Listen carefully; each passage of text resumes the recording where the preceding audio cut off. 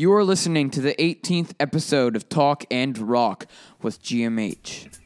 Let's talk and rock. It's Talk and Rock with GMH. Welcome to the podcast where we talk rock. I'm your host, GMH, and thank you so much for tuning in to this week's edition of Talk and Rock with GMH. 18 episodes in 2 weeks, that'll be 20. Awesome. So this week's song of the week is brought to you by Economy Pawn. If you are looking for quality, gently used, or vintage musical instruments, Economy Pawn is the one-stop shop. It is located at the corner of Dufferin and Main in Winnipeg, and the address is 844 Main Street. So thank you so much for sponsoring the song of the week. And the song of the week is Somebody That I Used to Know by 3 Days Grace. So I don't really listen to a lot of 3 Days Grace. But somebody told me about the song, and I listened to it, and it's a cover of Gautier's song "Somebody That I Used to Know," and I don't really. Originally, I wouldn't have thought that a metal cover would have worked for this song, but it actually sounds amazingly good. I mean, at first, I wasn't the biggest fan because they start off with like a super heavy, riff, and then they go into acoustic guitar. I thought it sounded a little cheesy, but it sort of actually comes together after listening to it a few times. So I highly recommend you give this a listen. It's definitely heavier than the original. I also quite like the original, but yeah. So that is this week's Song of the Week. Thank you to Economy Pawn. So today, our special guest on the podcast is musician Rami Mays. How are you? I'm great, thanks. How are you? Good. So how long have you been playing music for? I don't want to give away my age. I'm just kidding. I've been playing since I was 14 years old, and I'm 45 now. Mm-hmm. So 34 years. Okay, and who are some of your biggest inspirations that got you into music? When I was younger and I listened to the radio a lot, I would listen to, there was a lot of like Joan Jett and Pat Benatar and Heart and Blondie and stuff like that on the radio. So I pretty much just wanted to be Joan Jett. That's who I wanted to be. That's all I wanted to be. I would just grab a hairbrush and do the full lip sync into the mirror every time Joan Jett came on. So for sure her and all the other women, but there were, I listened to lots of classic rock at the time, like Hendrix, Doors, CCR, Zeppelin, AC/DC, even Maiden and Priest, I listened to that. So all that stuff kind of influenced me a lot. I really loved. I wanted to get into music because of that. Mm-hmm. Yeah. And did singing just come sort of after, or did that all sort of come together? It's funny that you asked that because I really was a horrible singer when I was younger. I have the cassette recordings of myself singing like TV show theme songs. Yeah. At the time, and they're horrible. They're just like, oh yeah, just trying so hard to sing and sounding like absolute shit. And so then I even entered like some talent shows in school, and the singing was fairly poor. But I think what happened is I just really wanted to sing so badly that when I got a guitar when I was about 14, I just started just playing and singing. And I remember it being not that bad, but I think it was just over time, the more people tell you you're doing good or you're doing great. And, then you end up getting more confidence, and then you just start really nurturing what you do. And it's funny to people when I tell them that I don't think I was really ever a very good singer because they really like my vocals, and it just sort of happened naturally that I can sing my own material pretty good. Right. Yeah. And so with your first like 2 records sort of being like sort of a country vibe, when did you decide to, switch to like the full band sound? Yeah. Well, it was like, I grew up playing a lot of like when you start playing, you play a lot of acoustic music. Yeah. So I was strumming on guitar and I was playing guitar a lot, and it sort of was folky and sort of rocky roots, Yeah. But my love for music was like, I loved, as I said, like classic rock and roll and stuff like that. So really what happened was that I got introduced to playing a lot of country and bluegrass because that was what I was kind of good at. Yeah. And able to do. But I learned a lot about blues and rock and roll and, you know, ZZ Top all the way to Mississippi John Hurt, old school blues. And then I ended up just my skills on guitar caught up to the music I really wanted to be playing. Yeah. So like country and bluegrass and stuff, it's hard if you're a flat picker, but if you're just the rhythm player, it's pretty straightforward. But as my skills got better, I realized, oh my God, I can play this blues tune I always wanted to play. So that's sort of where it changed then. It was just that I was more able to play the stuff I really wanted to play. And then, of course, once I got that going, I wanted to rock as hard as I could and have an awesome band to do that with. Yeah. And what are some of the coolest experiences that you've had as a musician? That's really hard to say because we're talking about a really long career so far and I'm really fun. So I've done lots of fun things. Like if I'm in a town, I get out and I see the live music and I meet people and, you know, next thing you know, you're like in someone's loft with a bunch of people having a party and you're meeting someone that you never thought you'd meet or, you know, so that happened to me quite frequently. I mean, obviously I can highlight that I've toured Europe many times and being raised, you know, just a sort of a lower class East Kildonan kid.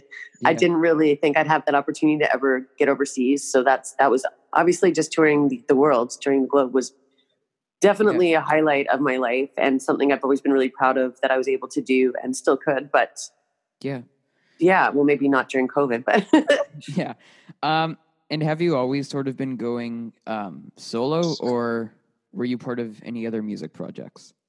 Yeah, the only other time I was really in another band besides my own name was in this band called Off the Wagon that there's 5 of us and we all kind of co-fronted the band. We're all fronted. So Off the Wagon was sort of the beginnings of some other local bands in town like Derangers and then my own side projects. And so, but yeah, I was envious for many years when people would say like, oh, my band, blah, blah, blah. And I was just like, I want to name a band because I was always just like under my name, Rami Mays. Yeah. So we did have Rami Mays in the temporarily employed for a while, which was cool. But yeah, it has always, like I've been the songwriter and I've been the person to push the project. So it sort of always ended up just being on me, you know? Yeah. And what's your songwriting process like?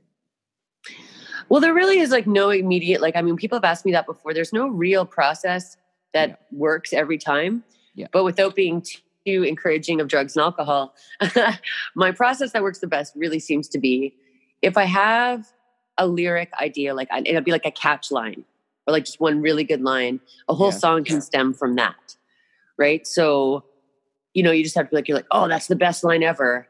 What am I trying to say? And you could work a song around that. So sometimes it's that. The music rarely comes first. The music usually comes post lyrics or with it along the way. Do you have any advice for beginner musicians? Well, yeah, I mean, definitely get out of your parents' basement. Go explore and do things so you have context, so that you have something to write about. Yeah. You know, I always found that like people who had good skills to start just didn't have really any life experience, and that's where your songwriting is going to come from. But as far as just musicianship goes, practice, practice, play. I rarely practice now, but I did when I was younger. I should be practicing now. You should never stop practicing. But, get out there, go to open mics. Don't be shy. Get over your fear, because the first time I got on stage, I think I was 14 actually. And I was called up on stage at the old Blue Note Cafe on Main. You're way too young for that, but it was a really awesome time in Winnipeg history. And I just kept saying, no, I'm not getting up. I'm not going up on stage. But then I did, and it was life-changing. So it is really scary to imagine getting up on stage, but own your shit. Like if you think you have something to offer, if you don't know, you do, but you think you might, the only way to find out is to take the step and just try. Play for people, go meet people, experience things, get inspired. Yeah. And what are some of your favorite songs to play, whether that's just like a cover or an original piece? Well, it's funny because I actually just recently I did a stream, an online, concert, and I just challenged myself and I made it a cover song concert. Mm-hmm. And before that, and it was really challenging. I learned 18 songs that were suggested to me. Well, there were 100 suggested. I chose 18 and I did 18 songs, 18 cover songs. And usually I've been very stubborn about cover songs because I don't really play them. I can't remember anybody else's lyrics. And I always just felt comfortable playing my own material. So I rarely play covers. But since you asked, the first thing that comes to mind is the only cover I've really ever done consistently since I was, younger on stage till even now, it'll be almost every show, is an old blues tune called Bring It On Home. Mm-hmm. And it's originally written by Sam Cooke, but I learned it from Sonny Terry and Brownie McGee. And it's a killer tune. Sam Cooke's killer. So, but that's just a song I can't seem to avoid in my set list since I was young. So that would be really my favorite cover to play.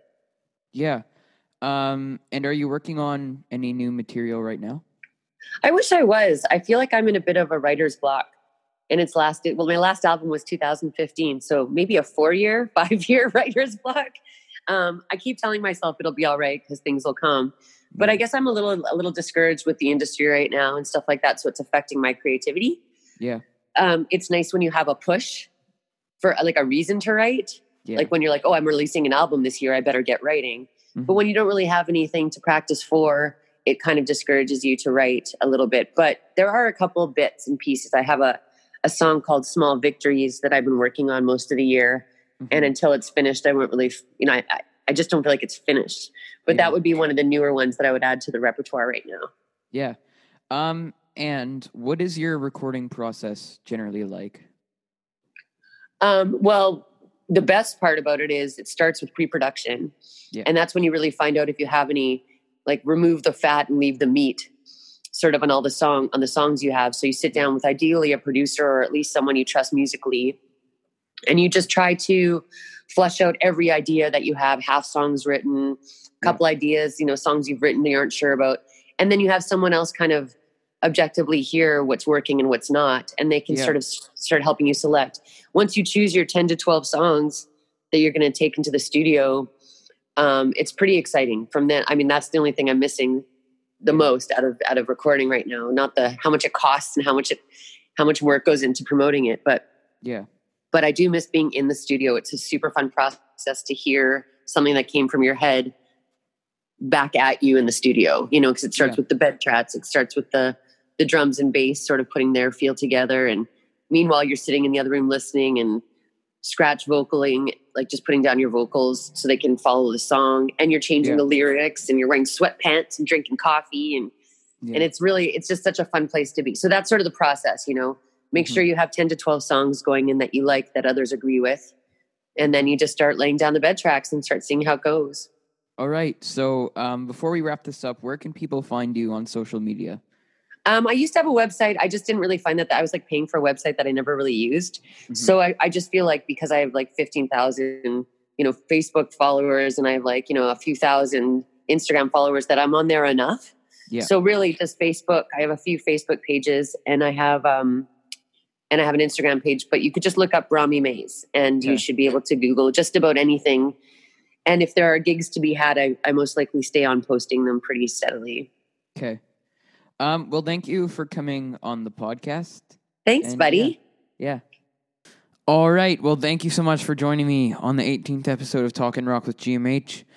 I just want to say before I sign off, once again, thank you to Rami Mays, our special guest this week. And also, make sure to go follow the new official Talkin' Rock with GMH Instagram page. So, so the username is Talkin' Rock Pod, all one word, and all lowercase. Or you could just search up Talkin' Rock with GMH, and it should be the first thing that pops up. So I really appreciate you guys following that. And I'll make sure to put the link or the username in the show notes section. And once again, thanks to our sponsor for the song of the week, this week's song of the week, Economy Pawn. All right, I'm GMH, signing off. Let's talk and rock. It's Talkin' Rock with GMH.